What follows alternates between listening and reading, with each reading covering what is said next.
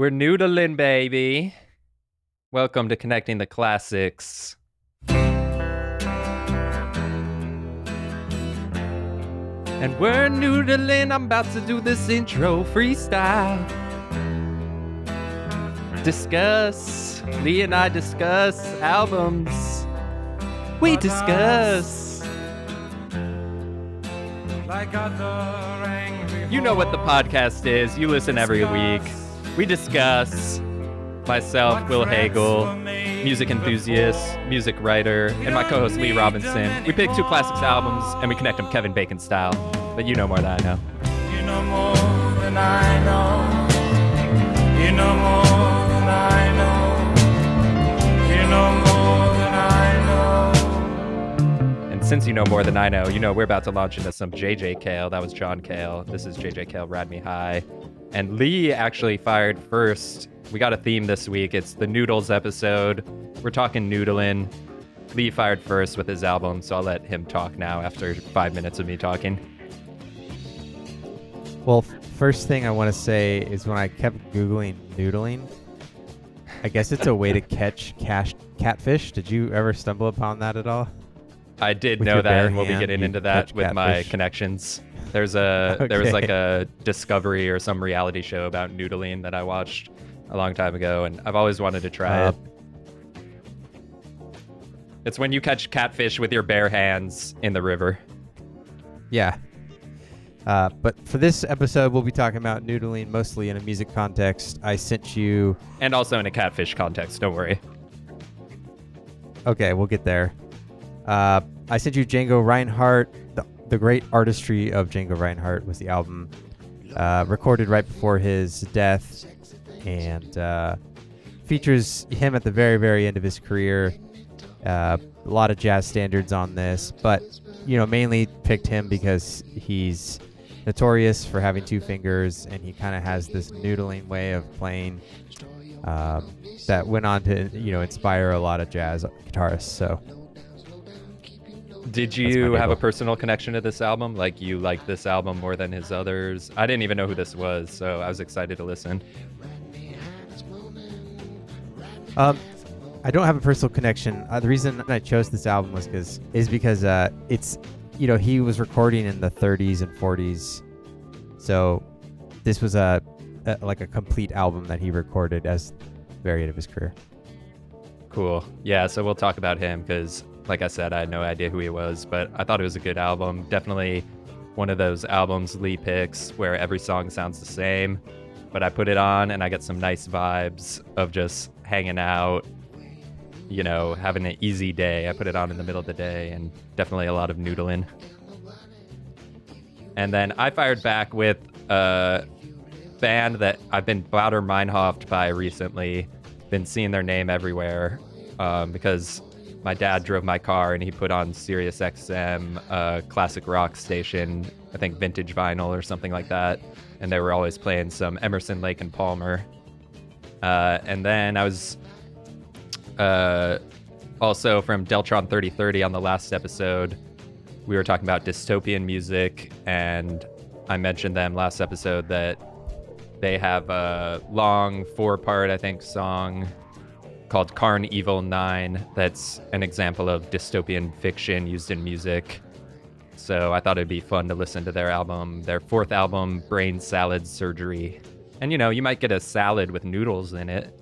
And also they do a lot of noodling on the organs and the synths and the keys with So much noodling. yeah. So we'll get into them, but let's get into Django first. Let's unchain Django Reinhardt. All right. Real quick before I jump into this, did you know he only played with 2 fingers on the fretboard? I had no idea. It doesn't sound like it. It sounds like he's got 10 fingers.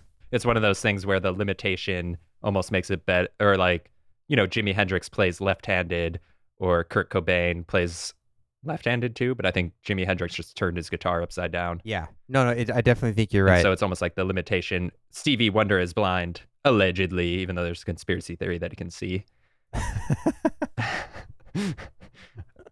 There's the Michael Jackson photo where he's like suspiciously peering over at Stevie Wonder in the studio. That's great. All right. launching in Django Reinhardt. We got a lot of jazz standards on here, but this one is the blues for Ike. Like this one by name alone. So just imagine whenever he does these runs, he's not going up a fretboard or like, traveling across strings. He's going up a fretboard because he only has 2 fingers. So he learned like scales going up a string instead of across a fretboard, which is pretty nuts.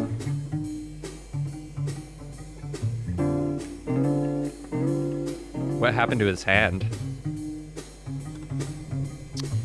So do you know anything about him? So he's I know real nothing. Famous. I've never even heard his name. He has like a C Romani background. I don't know if I could use the word C if that's been canceled. No, you can't. But We'll censor it. traveling around, he's I think French or French Belgian. But anyways, he got injured in a fire. He knocked over like a candle or something. He lived out of like a caravan wagon and burnt his pinky finger and his ring finger. So he only played with the 2 pointer and middle.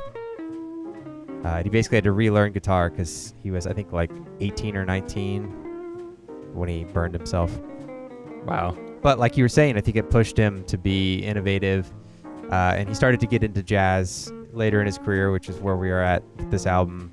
And so he kind of blended his like background playing traditional Romani music with jazz. And I think mainly his live performances used to just blow people away.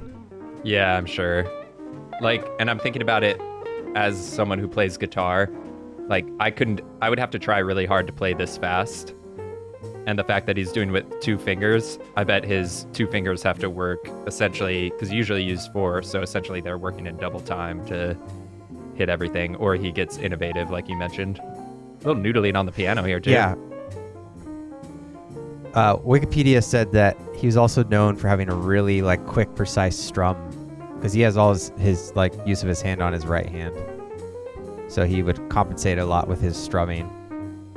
Ah, I see. Powerful strum, delicate.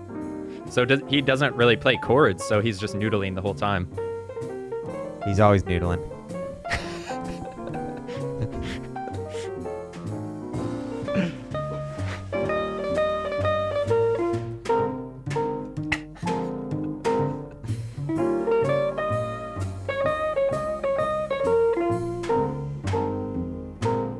Yeah, I definitely would like recommend listeners Google his name and watch a performance. I think he's got some old black and white videos of him. It's pretty nuts.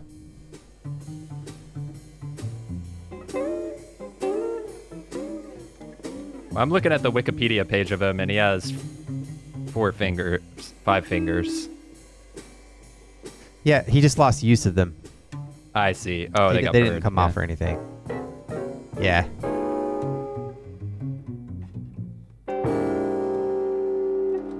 He should have cut them off on stage. Like, instead of smashing his guitar, he just slices off 2 of his fingers. Yeah, we'll get to that later. Oh, weaving webs. We don't plan this. No, great pick. Yeah, I knew nothing about him. Definitely was very pleasant. Every song on the album sounds exactly like that. So you can't go wrong with whatever you pick. And I'm just going to give you a quick gavel here for the use of a word that I'm not going to repeat. And I did look up his Wikipedia and saw he's of Romani descent, which we'll be getting more into that later. Romani. But they literally call it jazz, which obviously is an outdated term. It's kind of like the baseball league museum, right? Or just like the league or the museum, whatever. It like keeps the title, even though it's kind of an outdated term. Yeah. But yeah, I don't think I should say he is a or anything like that. All right. Real quick, though, for the listeners who might not know, what is noodling when it comes to music in your mind, like guitar noodling? So for me, I thought, jazz is kind of borderline because I don't think there's definitely got to be like a free form. You can't be thinking about it too much. And I think the technicality like can be super amateur or, virtuoso, but I just think it needs to be really free flowing and like, I don't know. Like jazz, the it top. comes from jazz improvisation, right? Improvisation. Definitely improvisation for sure. But I do think there's an amount of like you and I can noodle, whereas I don't think I can play jazz, if that makes sense. Yeah, for sure. When I was looking up noodling, I just Googled like guitar noodling Reddit or something like that and found a Yeah. post of someone who said, "What's up with the guitar player constantly noodling?" And it's like, I'm in 2 bands, and every single practice, the guitar player fills up every spare moment with noodling random licks and songs. Anytime we're Yeah. discussing song form, chords, etc., they're in the corner just tinkering away, totally oblivious what the hell is going on with guitarists, Nice. which I feel like is so true. Like if you do play guitar, like you go to test out a guitar in a store, you just start like noodling kind of. And even I feel like with bands we've talked about like Midwest emo or something like American Football, they're kind of noodling, whereas other people would play more like chords and stuff. I feel like that's what noodling. Mhm. Noodling is like no chords, it's like separate notes and just letting your fingers kind of wander around. Yeah, that makes sense. But anyways, gets me to Emerson, Lake and Palmer, another group I didn't really know nothing about. This is their album Brain Salad Surgery. Already mentioned the Deltron connection to last episode, so we can hear a little bit of their song Carnival 9 part. This is Impression 1 part 2. So they also, quick backstory on them, they're kind of one of the first super groups. So we had Keith Emerson of The Nice, who played keyboards, and then Greg Lake, who was in King Crimson, and Carl Palmer was a drummer from Atomic Rooster. They came together when their respective bands split up. And Keith Emerson, I think, was the most famous. They were all British. He played keyboards and was also like early into synthesizers and organs. Like he even played pipe organ, things like that. And they played like classical rock in a sense. It's prog rock, progressive rock, but they would adapt classical music, which we also talked about on the last episode. Like the Japanese guy that you played, I forget his name, but he and ELP were doing similar things. Yeah. Before you jump in, though, what did you think of the album? Had you listened all the way through before?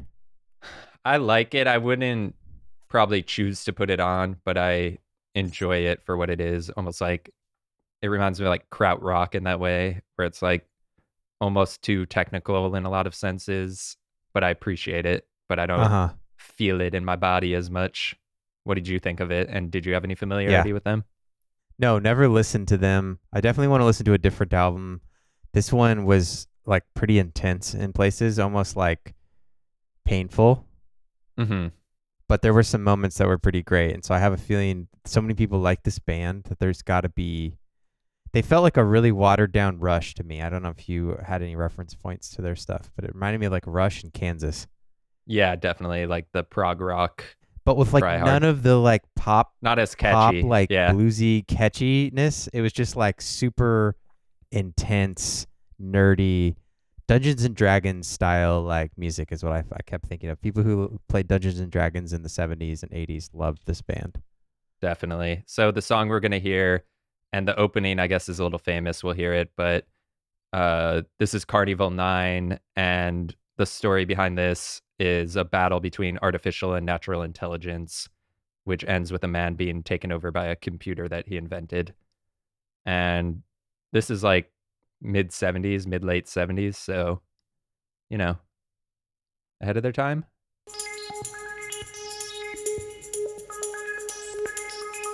Welcome back, my friends, to the show that never ends. We're So apparently that line is famous, and it's been used on TV and like pumping up for sports game, like welcome back to the show that never ends. And it came because they kept recording the songs over and over again, and then they just yelled that out as like it never ends, the recording process. Nice. glad you could attend. Come inside, come inside.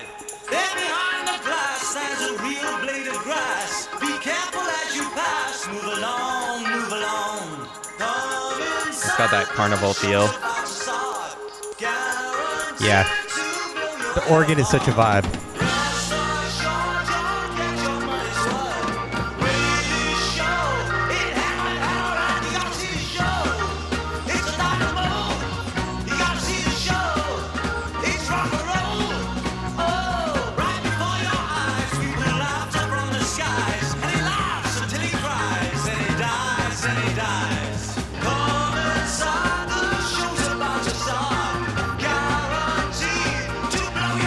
Can you pause it real quick?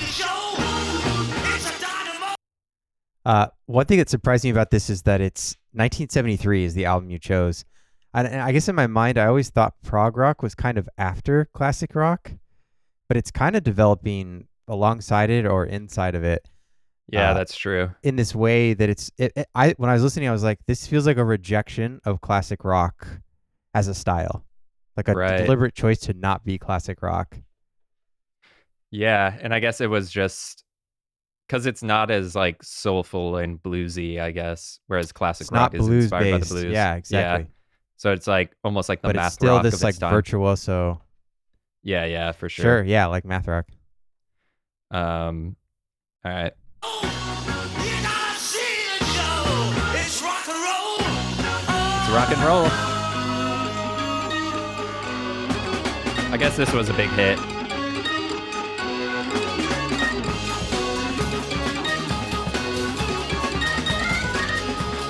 Little noodling. Yeah. It's also interesting that like keyboards take the place of guitar in a lot of senses.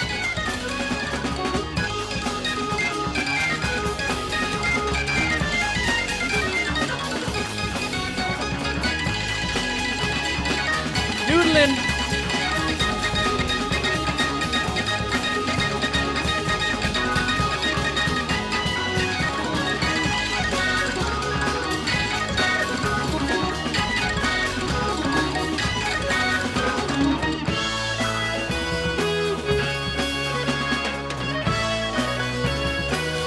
Dungeons and Dragons. Yeah.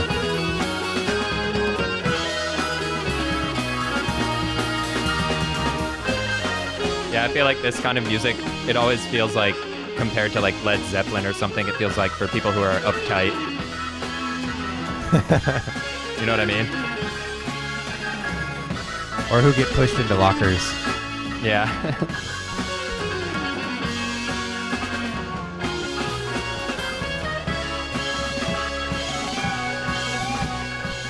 This is definitely the best song, though. Good choice.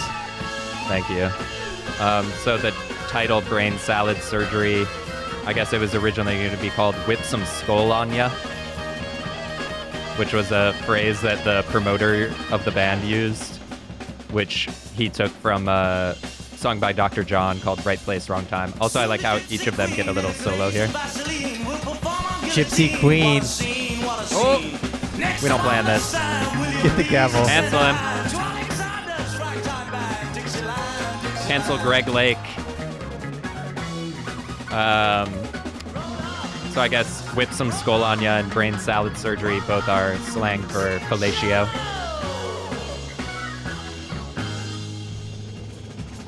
Or getting some Becky, as Vise would say.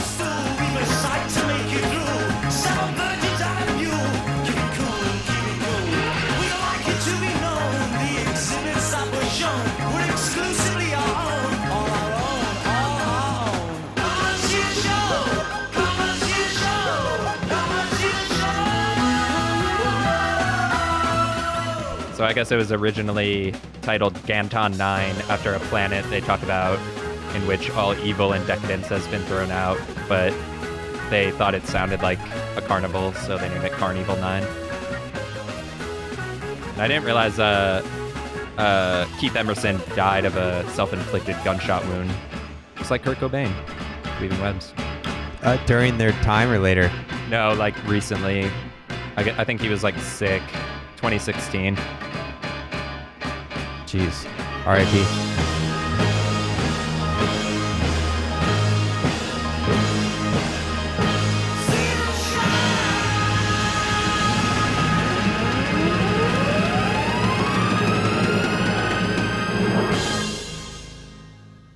Yeah, I thought you might appreciate like the keyboards and synths, though.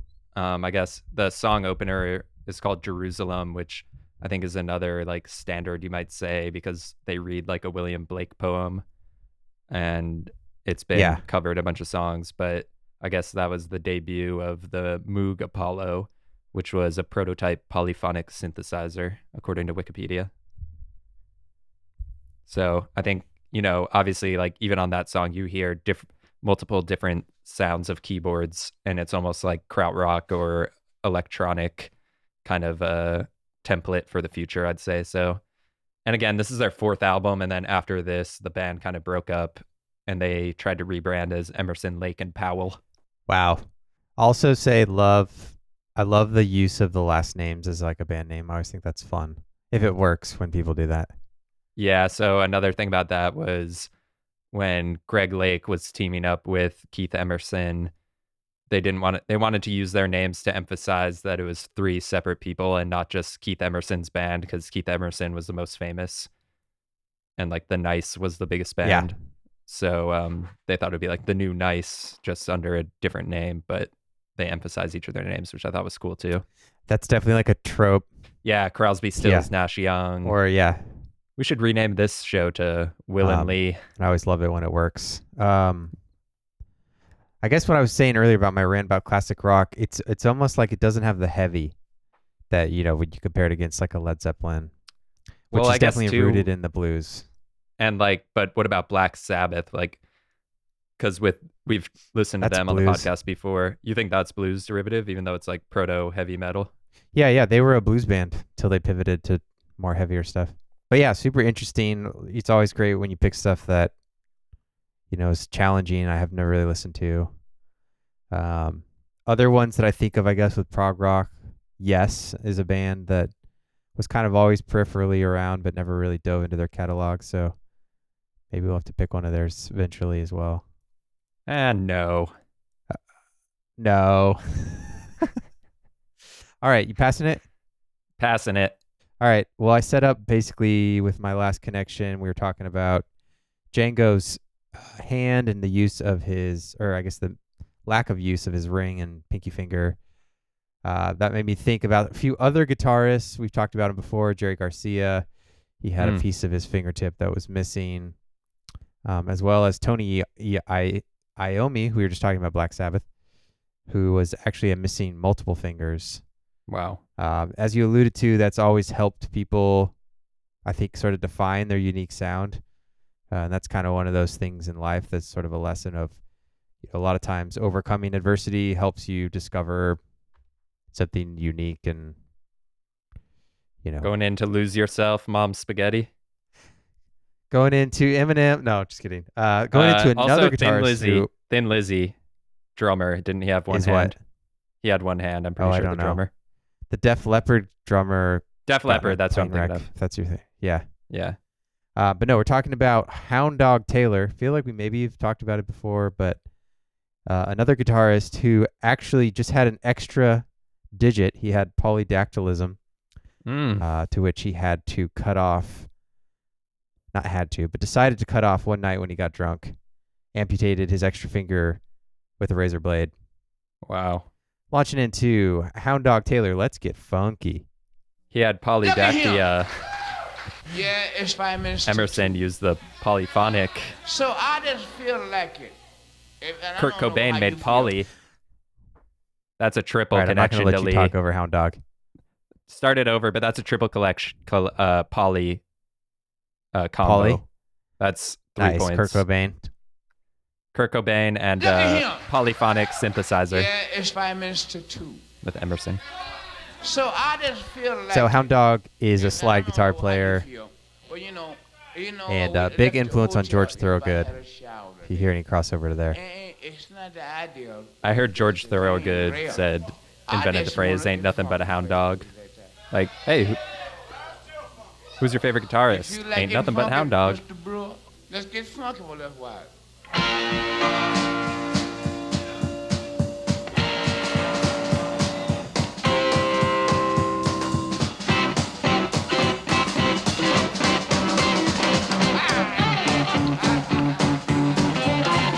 Or someone drank all the beers at a party, and someone's like, "Who drank all the beers? Ain't nothing but hound dog." All right, I'm forcing it. Minus 5 points. I hear you. Yeah. I hear you. Yeah. You all right?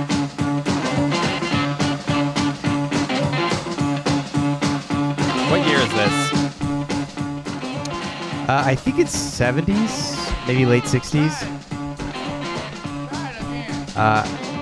So I feel like Can you maybe pause it? brought I him really up want to when harp we on listened this. Can you pause Wait, it real yeah, quick? go I just ahead. want to harp on this for 1 second. Hound dog, like, where did that phrase come from? Did Elvis invent it? You ain't nothing but a hound dog. That's definitely the first singer was Mama Thornton, whatever her name was. Okay. So yeah, I looked it up and it was just slang. Slang for a cheap gigolo. Big Mama. Yeah, definitely right. not George Thorogood before his time. Well, I'm wondering if this guy invented the name or if that was like a common phrase. Oh yeah, definitely a common phrase. Anyways, I'm gonna give myself a minus 1,000 points for interrupting and with the pointless hound dog jokes that don't even make sense and just show my ignorance. All right, play the song. Well, what I was gonna say is, if you got it paused, we did an episode with Coco Taylor. Do you remember that? Yep. Love her. You chose it to Coco Taylor, and it sounds like he toured with her for a while for her gig. Nice. They're both in the Chicago blues scene, so Love I it. feel like we maybe talked about him before, but I couldn't recall. All right, play it. All right, launching in. Great upbeat tempo, though. I definitely agree with you. Like, the era of blues is definitely later. It's got to be late 60s, maybe even early 70s. Just the style of blues. Rock and blues.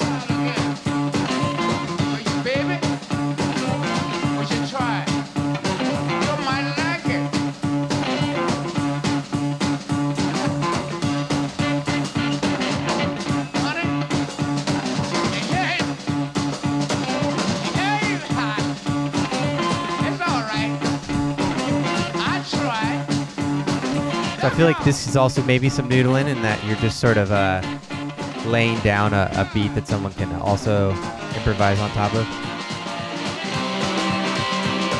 Do you think you can noodle with your voice? I don't know. Maybe. It's like scat. Is that a noodle? Yeah. Yeah, exactly. Exactly.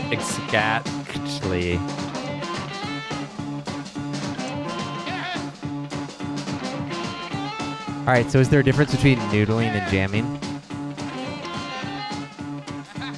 In my mind, noodling is, like I said, like, there has to be a reason it's called noodling. Because I think jamming, you could be playing power chords the whole time, and you would just be improvising. But noodling, it like, I might be totally stretching it here, like I'm laying out a pasta that I'm making by hand. But I think it's like when you go from one note down to kind of the next and then up, you know, it's like the way it looks on a fretboard, if you were to map it out, would kind of look like a noodle. I don't think that's why they call it that, but Nice. I you know like what I that. mean? Or like a pool noodle, even like you can bend it and then it'll go back up. So there's a simplicity for you. Yeah, I think so. I think it's just single note kind of explorations. Yeah. And So like is this noodling? blues, I would call this a riff, but I would call like He's a riffing. blues guitar solo noodling, especially when it's like like some bends in there, like that. This is 76, That's by the way. noodling. I would call that noodling when it's like.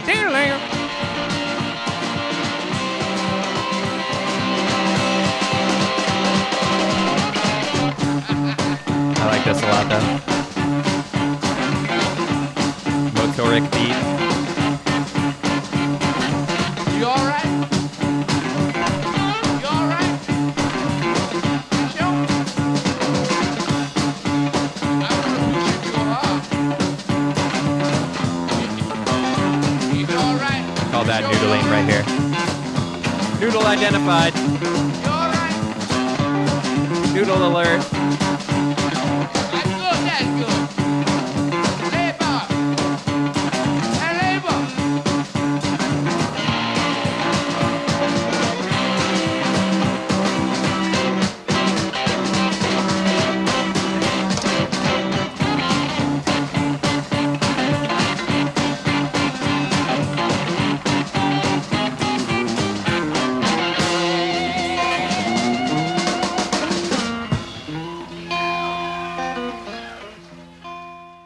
All right, passing it. I don't got a ton to say. I mean, there's not a lot on him. Yeah, no, I couldn't even find him when I tried to Google him right now. So I'll give you a million points because that was a great jam. I love it. Launching in here, straight into my next connection. Nice. This is King Crimson. Cold open. I love it.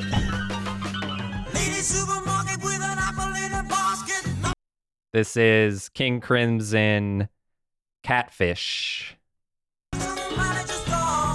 Nice. Million points.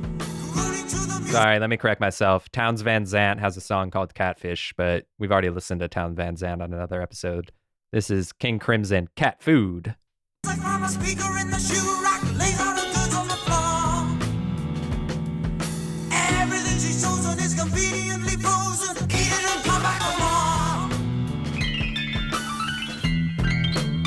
Connection here, obviously.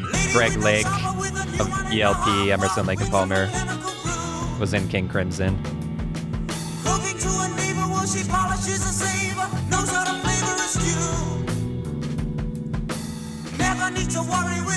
It's from their album In the Wake of Poseidon.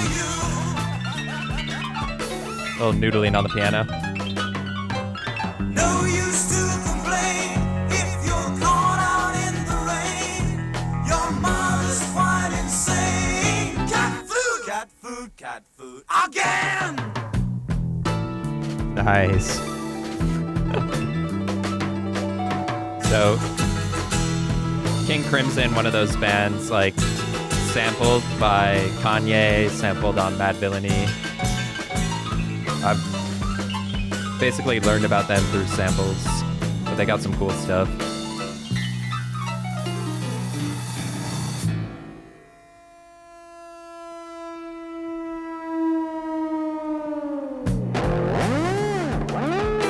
Nice.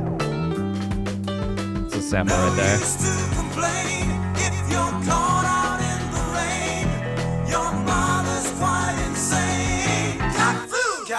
Cat food again.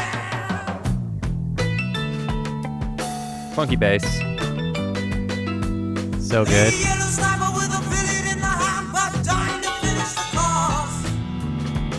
See, this has soul. Yeah, definitely. So just like Emerson, Lake and Palmer, this band started as Giles, and Fripp. And then they added Lake. Yeah. Oh, little noodling. Can't talk over the noodling.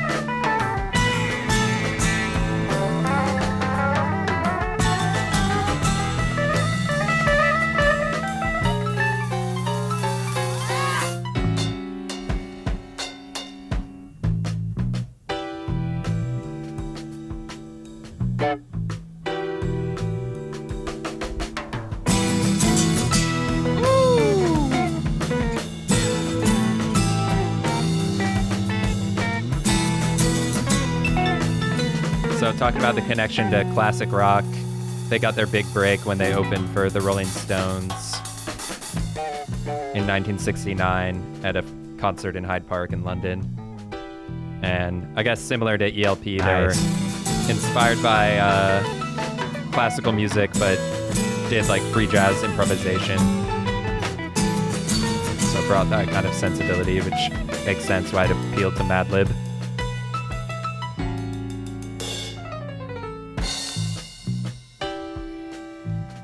Has this been sampled for something? I'm not sure if this song in particular has, but you should sample it. Yeah, it's nice. So like people might recognize Kanye, the song 21st Century Schizoid Man. That's King Crimson.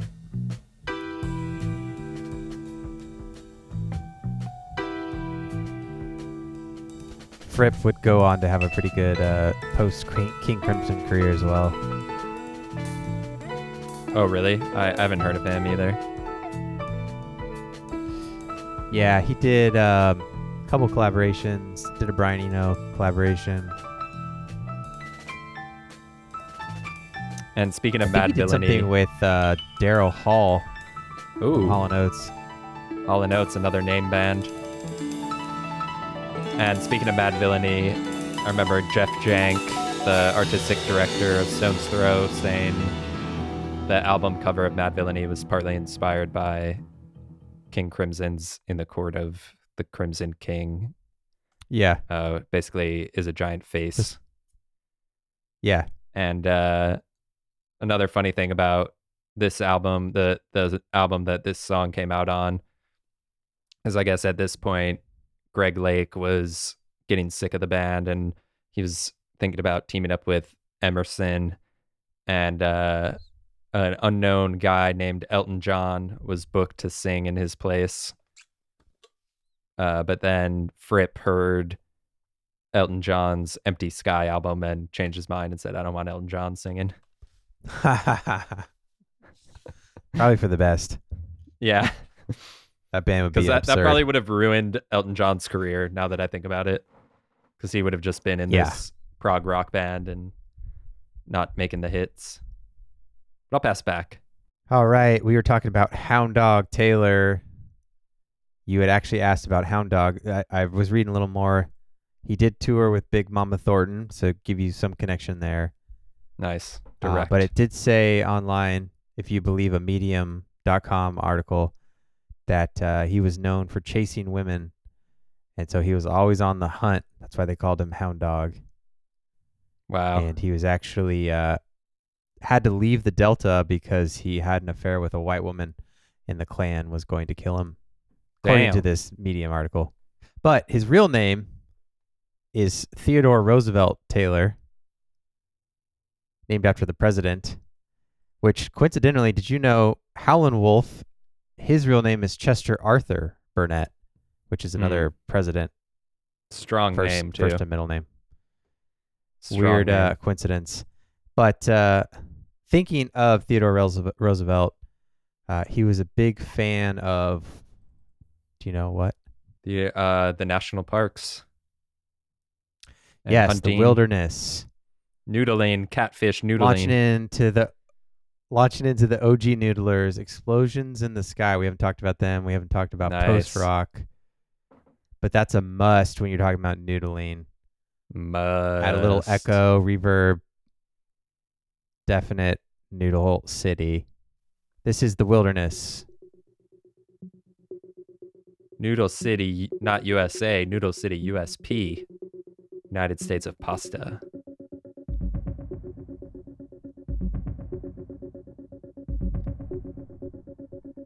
It's not improvisation or improvisation. It's impastization.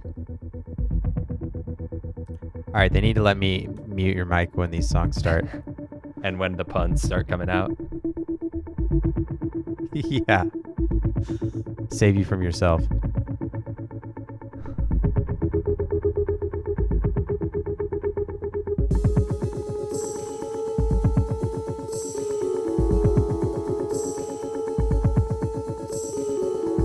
Drummers from Rockford, Illinois. I don't know if you claim that.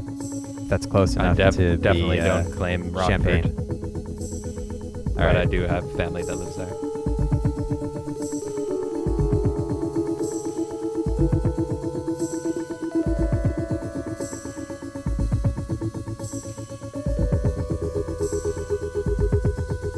But most of the band's from Texas. That's where they formed. And they all watched high school football. I always just think of Friday Night I'm Lights with sensing them. some like unspoken hate. Do you hate this band? No, Or do you think they're trite? Did they get too big and now you hate them? no, I never, now that I'm thinking about it, I feel like there's some parallels to like prog rock and post rock. Yeah, definitely. And that I usually gravitated more towards the blues and the soulful stuff more. I mean, obviously this is very emotionally resonant music, and also kind of like spacey compared to like the fastness of prog rock. No, in high school, Yeah, I and remember me and Patrick Mazzacco drove, and I think one other guy, I can't remember who, drove up to Chicago and saw Explosions in the Sky. Was it good? Yeah, I think at the Empty Bottle. Might be wrong.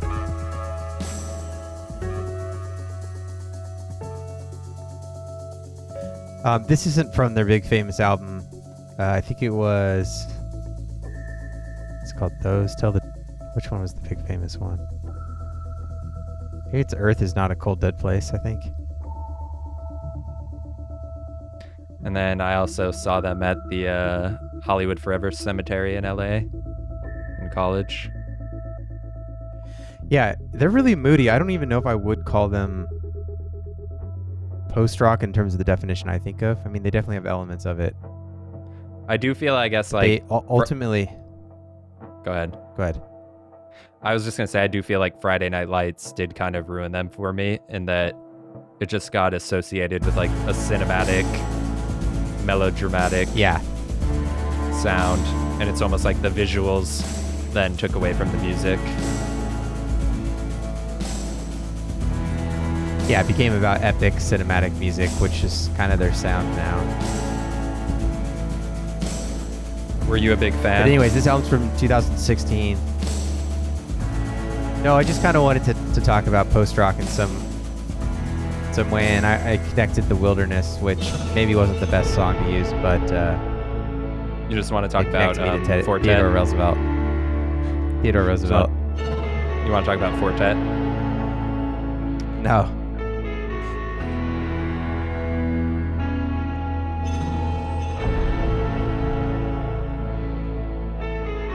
But I do think there's something to the idea of loops with post-rock and, you know, making guitar music in a world where, you know, classic rock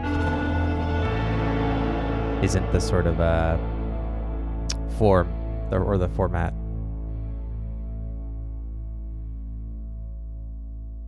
And they're mostly, if not all, instrumental, right?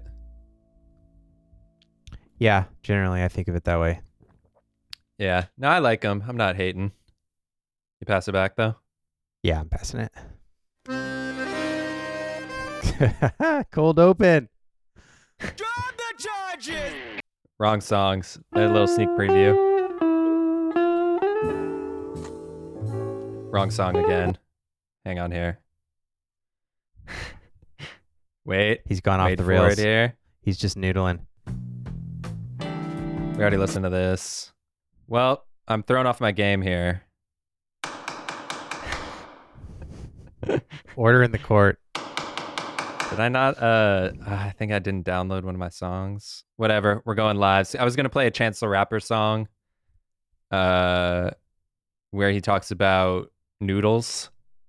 So just imagine I did that. And I picked too many songs anyways. So we're going from Chance the Rapper, who talks about Got Nothing to Do on the song I'm Very, Very Lonely with Donnie Trumpet. Then he goes into, he mentions La Cucaracha and, you know, La Cucaracha, classic song. And there was an artist called Charo, Spanish actress, who performed La Cucaracha / La Bamba medley on the Ed Sullivan Show, launching into a parody of it, of that song from 1988. This is Weird Al, Lasagna. Nice.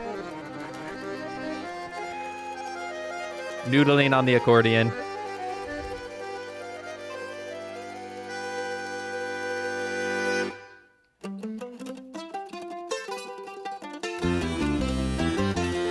La la la la lasagna. You want the summer lasagna, magnifico, or maybe spaghetti. Hey, you suppers are ready. Now where you go, mamma mia, bambino? Mamma mia, bambino, samarayo, samarayo, samarayo. Is this You brown shoulda face? tasted my lasagna. I think it Hey, is. you don't like a lasagna, that's okay too. How Well, about the calzone? He's really doing a bad Italian man accent. So it's whiteface.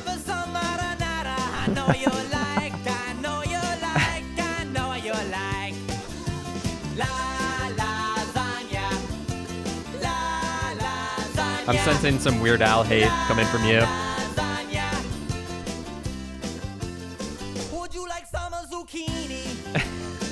I don't know if I respect Weird Al like some people do. I'm also not a huge fan, but I do respect him.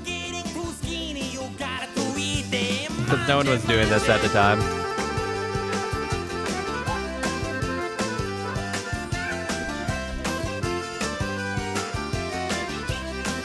So one interesting thing I thought about this song was, because, you know, Weird Al does parodies. And under the law, he can do parodies as long as he pays royalties to use the original. But he usually asks for permission anyways. And this is the one of the only exceptions to the rule, because this is technically like a traditional folk song that doesn't have an actual writer. So he can make it. And yeah, he came up with this Italian character.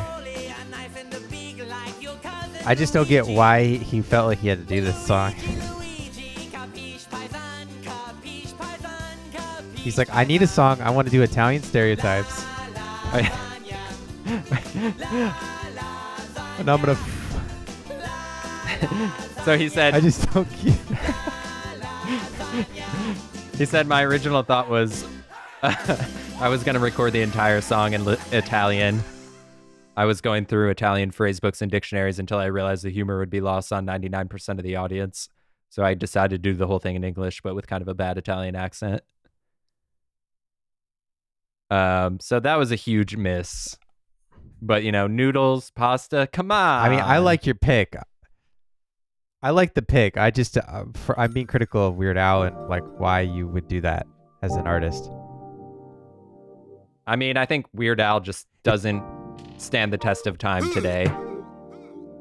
Because, like, but at the time, what he was doing, no one was really doing it. Yeah. No, I like the pick. Just, it's a weird, like, song material and a weird choice to use La Cucaracha as your. I mean, you could. I song. mean, It's just me and La Cucaracha. La Cucaracha. What happened to Chance, dude? So, what would you say about, you know, one of my favorite Weird Al songs is Amish Paradise, but is he doing blackface and is he criticizing Amish people? I feel like just in the like modern world, like Weird Al couldn't really exist, but he gets a pass because he's just a weird guy who plays the accordion. You can hit my line. If you ain't on shit, if you tryna no smoke, you can hit my line. If you ain't on shit, if you tryna no smoke, you can hit my line. I just think the combo of the like Amish references and stuff paired with a song like Gangsta Paradise is a better contrast. La Cucaracha is just kind of a miss, I guess, for me. Wow, sorry, man. Humor is subjective. It's just me. It's just me. Feed the fishes, What happened to Chance? Why did he not just fell off? Feed the fishes, make the pasta, catfish. You can hit my line. Socks, white briefs, gold. I mean, I think Chance is still massively popular, but he was just, you know, made the choice to be an independent artist, moved back to Chicago, and I just feel like as his music kid, never got better. Which Yeah. album is this from? This is like a one-off, but he did those collaborations with Donnie Trumpet, and like that whole Is this I forget what they were called. Is this where it's pre kind of like free jazz. 2000? Is this pre 2000 like 18? I'm honestly not sure. I think it's older though. At this point, it's like Yeah. 9 years old at this point. The Social Experiment. I've just. It's weird to see a young artist peak and then everything is just like steadily not as good. Yeah, but I think there's probably someone who would argue with you.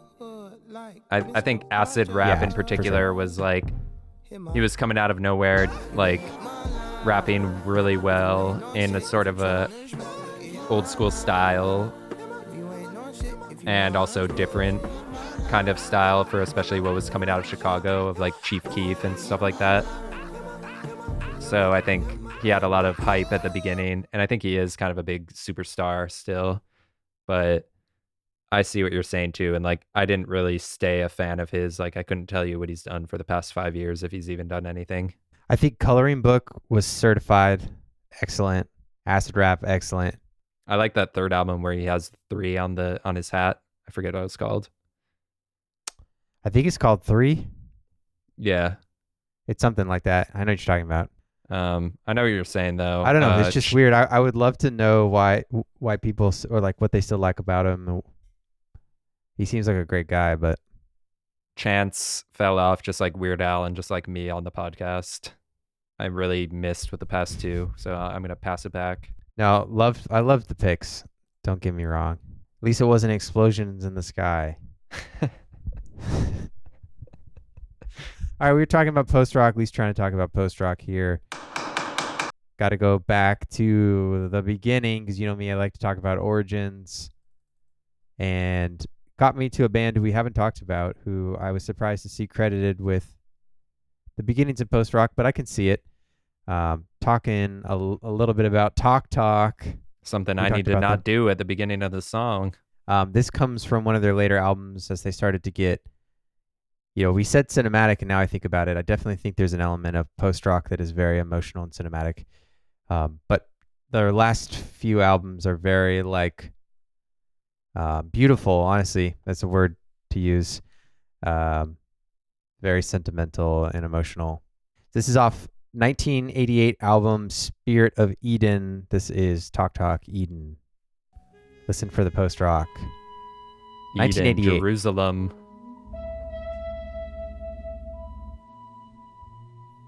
He's on top of it, folks. Hey, I'm on top of the connections. The jokes aren't landing, but hey, listeners, if you like them, email us. Damn it, I'm talking again at the beginning of a song. I don't know this band at all. I've never heard of them.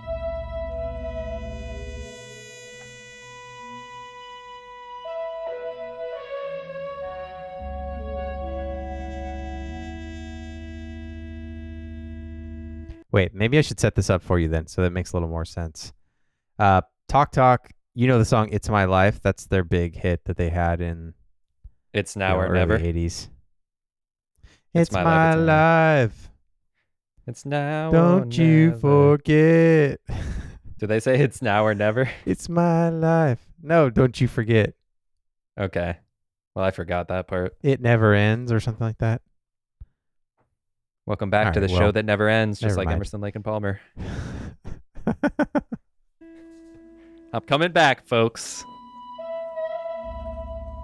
Anyways, they stopped doing such pop hits and they started getting to this more experimental, drawn out rock songs. They're kind of like the Beatles of their time. Yeah, maybe not as popular, but yeah.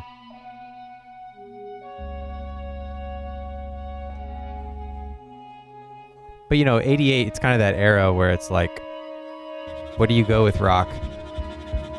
I think you go with Lasagna in 1988, if you gotta ask me. It's when Weird Al put out Lasagna. This is definitely early for stuff like this, though.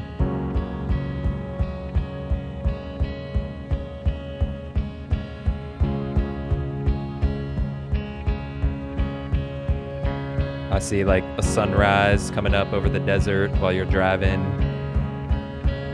almost to your destination. 20 years old, whole life ahead of you.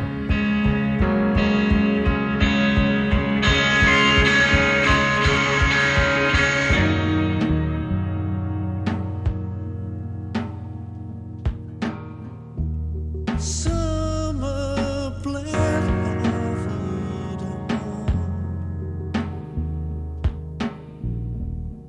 Easter's and crowns.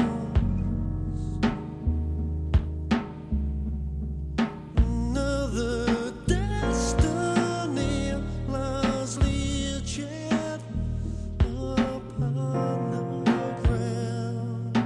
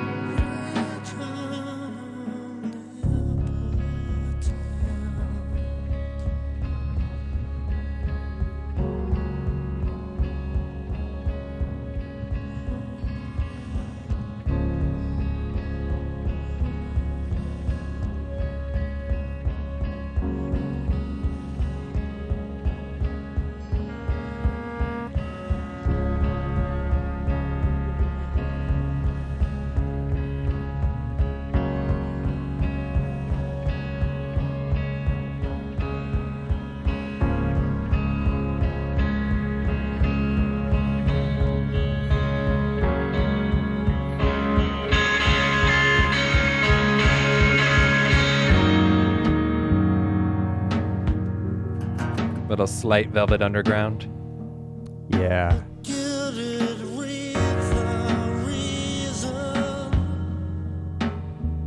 I've tried to think of a way. I don't really want to talk over this too much because it's so nuanced. We also can, you get the idea. It's a 7-minute song, so we don't have to listen to the whole thing. But yeah, it makes me think of the prototype episode we did, where like it's like you get this snippet of this idea, and then a whole genre forms out of it, where people just like use that snippet as the, the instrumental parts are kind of proto post-punk or post-rock. Yeah, exactly. Yeah, like it literally for sure. could be a Explosions in the Sky song or something. Yeah, I definitely hear that. I like that. But definitely Talk, very polarizing. Obviously, if you heard the way that guy sings is kind of off. It's a That's bit what like I was thinking. When the vocals Radiohead. come in, it kind of ruins the post-rock feel of it. Yeah. So I think Explosions in the Sky, if we ever heard one of them sing, what would that sound like? It would just ruin yeah, the band. I don't know. But it gives me a lot of meta comparisons to like Radiohead. Oh yeah, Obviously I hear they're that not for sure. Radiohead, but that same idea of just like kind of annoying singing, but you learn But to it somehow like draws deal with you it. in. It's almost like the Yeah. singing is like atmospheric in a way that's trying to be like one of the instruments that's just noodling. Yes, you had mentioned Ken Voice's noodle. I don't know if he's noodling, but he's definitely using his voice in a way that you might try to like add tone Mm-hmm. to it, to add like emotion. Do you like it? I've gotten used to it. I think with this stuff, for sure, for these later albums, listening to the full album is much better than just hearing a snippet, because Right. there are very It's cinematic, like and the albums Explosions in the themselves are Sky kinda too, like one or even long Django song. Reinhardt, or even Emerson, But, Lake and all Palmer. right, we'll jump back in. Pretty much all noodles. Do you like it? I would imagine you don't like it. I like it. I like it more It's a without lot. the singing, and I think, like you said, like it would be good kind of just zone out music. Yeah, the label hated it, told them they should go back and like rewrite some songs and change it, and they basically threatened to walk. So they were still able to keep the album, but EMI is what the label was. Damn. The flower crush concealed, a child of fragrance so much clearer in a legacy. Everybody needs someone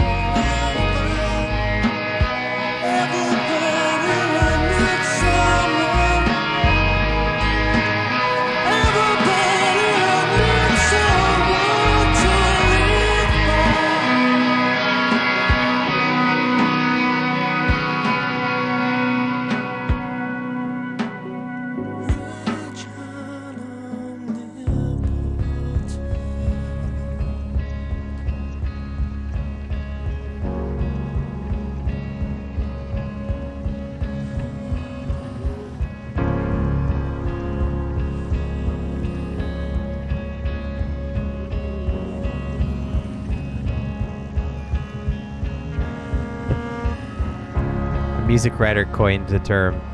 His vocals sound like Peter Townsend on Dramamine. On what? Dramamine, the like anti-nausea yeah. sleep. I always pronounced it Dramamine. Oh, you can call it Dramamine. Call back to Modest Mouse, Yeah. Dramamine song.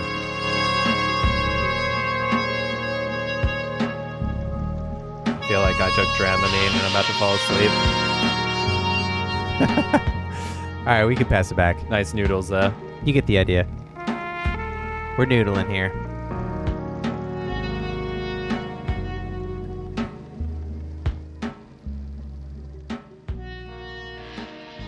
Good choice though. Definitely a band I've never heard of that was interesting. I want to check out more of their catalog, because it is like Yeah, I'll the send vocals you, kind of blend in a weird way. I'll send you It's My Life too, so you have the contrast. Okay.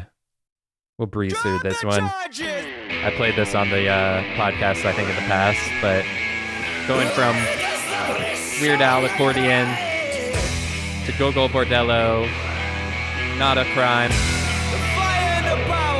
Genre Fusion, Romani Band, accordion.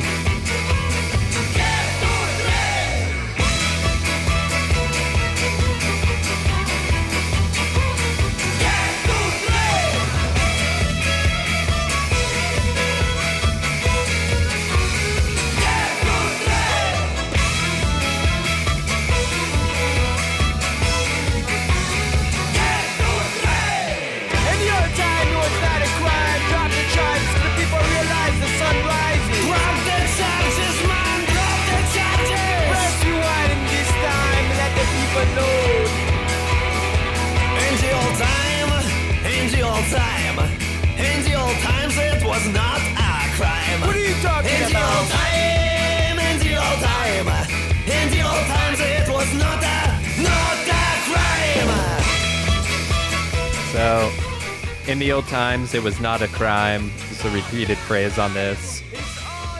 I was looking up some pasta crimes and noodle crimes. Do you have any crimes against pasta? I found this article that was like Italians voted on the top crimes against pasta. Number one, you got to guess. Oh. Well, I'll tell you what I used to do that was wrong. I used to break the pasta. That's total, like, weird, wrong. Faux pas. Yeah. Faux pas, faux pas. The other thing I used to do was put oil in the water, which I didn't know was the wrong thing to do, too. Damn, yeah. I don't even know if I've ever heard of that. Do you pour salt over the boiling water to get it to boil faster? That's just a common cooking thing, I think. No, but I do salt the water because you want the water to be kind of salty. Mm-hmm. So number Is one that was considered a faux pas? not on this list, but I'm sure it is to someone. I guess putting ketchup on pasta is number one. Putting pasta in cold Yikes. water and then boiling it. Pineapple on a pizza. Pasta as a side dish. Go-Go Bordello here, side note. Genre fusion, just like ELP, little dub, folk. Cream and carbonara sauce. Cheese on top of seafood pasta. Rinsing or cooling off cooked pasta under cold water. Drinking a cappuccino after Yeah, a I meal. used to do that. You don't drink a cappuccino after mid-morning. Oh, actually, it I says... know I used to run it under cold water. Oh, damn. It is not a crime, but it What? should be. Just had to sound the gavel. What? You used to run it under cold water. Yeah. It's a crime. And Okay. actually, a crime is not adding salt to boiling pasta. There you go. All right. Real quick, should I tell listeners how to correctly make pasta? Sure. Key tip, or what I've learned over the years. Obviously, you got to salt the water. Huge. Save the pasta water. Because sometimes you can use it to cut your sauce, and it helps bind the pasta to the sauce, which is that next level. But yeah, definitely don't ever put your pasta under cold water. If you're worried about it being overcooked, just pull it out a little early and let it sit. You heard it here first. Back to the noodling. This is another song Olive from that oil album. should go on later. Wait, you already ran into your last? Yeah. You're on a run here? I'm on big runs here, baby. Big runs. This is like Impossible, something like that. Connection here is Go-Go Bordello, Romani origin, from Ukraine. The name comes from Nikolai Gogol, Ukrainian writer who smuggled Ukrainian culture into Russian society, which is what Go-Go Bordello intends to do with Romani/East European music in the English-speaking world. And bordello in Italian refers to a brothel or a gentleman's club, weaving webs back to hound dog, which was slang for a male gigolo. We don't plan this.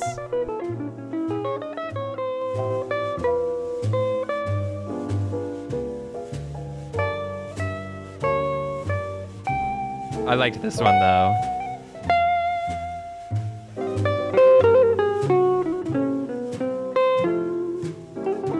I will say, talking about pasta, I once was in Copenhagen and was hanging out with your host family friend, Bara, and she was roommates with this Italian guy who we all went out drinking, and when we came back and he insisted on making pasta for everyone. And it was delicious. I bet. And he would just feed you pasta and he'd watch your reaction. And he'd be like, it's good, right? He was Italian? Yeah, this is really good. Yeah. And that's a whole other thing we didn't even get into, which I'm sure most people know this, but how noodles came to Italy from like Asia.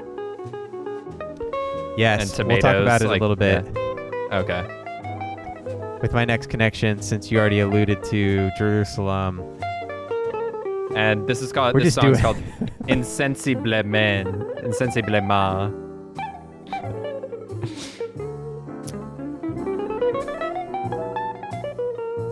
Just imagine him 2 fingers doing all that. That's crazy.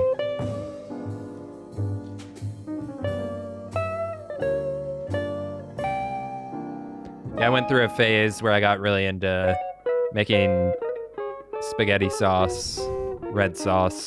Same. Very fun activity. Yeah. Does everyone do that?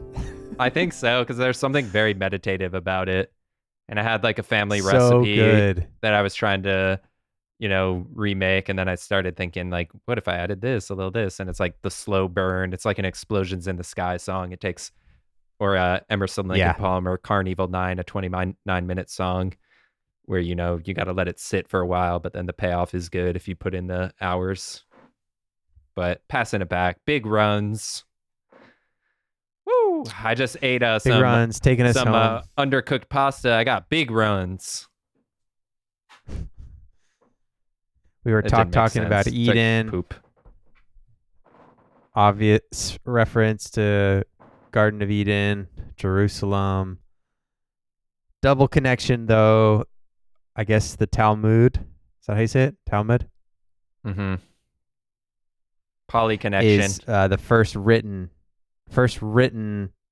documentation about boiling dough to, eat it like pasta. To eat it? But I think you're right. China is, boiling. Did you say eat it? Eat it, just like eat it. Just eat it. Yeah, Weird Al's cover of Beat It. All right, launching in Jerusalem.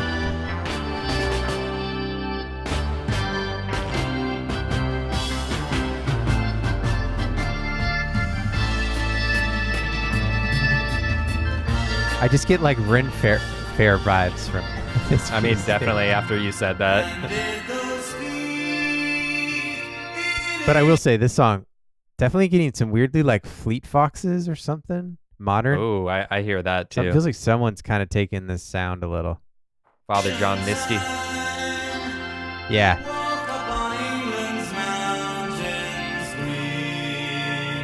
Well, did you look up the story behind this song?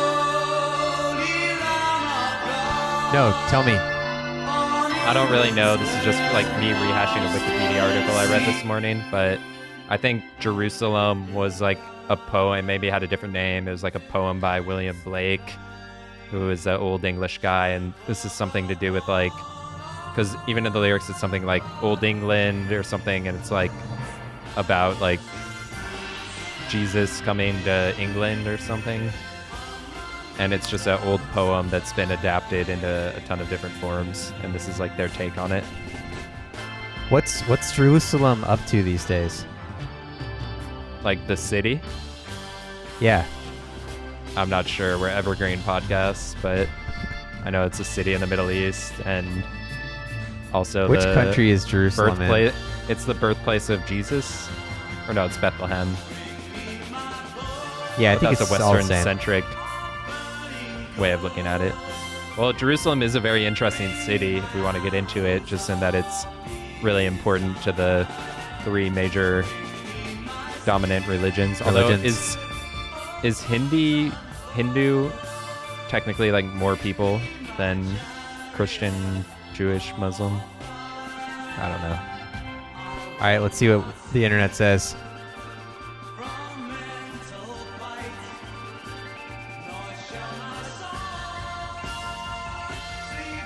By the way, speaking of Hindu, totally random, but was talking with Biz's uncle who's Indian, and he said that India is not colonial, and that's like totally weird propaganda.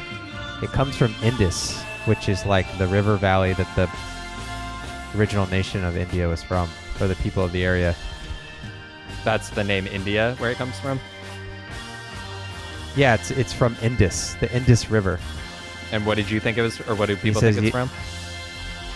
I thought there was a whole backlash. They were going to stop calling India India because it was like a colonial, origins.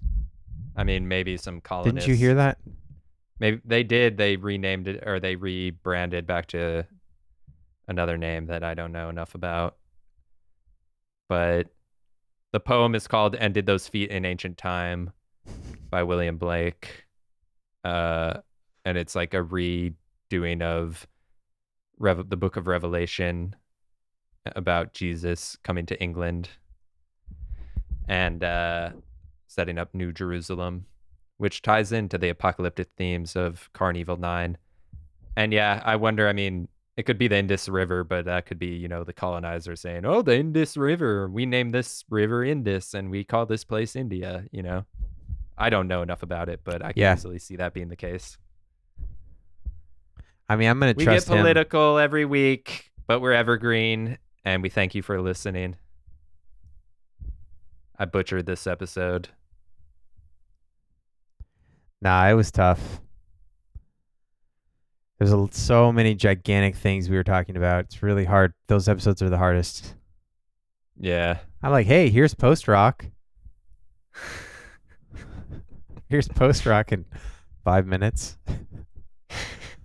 It's like we're a pasta restaurant with tasting menu. Like, oh, here's just the best fettuccine you've ever had, but you only get a bite. But that's why you keep coming back week after week. And like Ariana Grande, famous Italian, says, thank you, next. Okay, I'm going to stop. We'll see.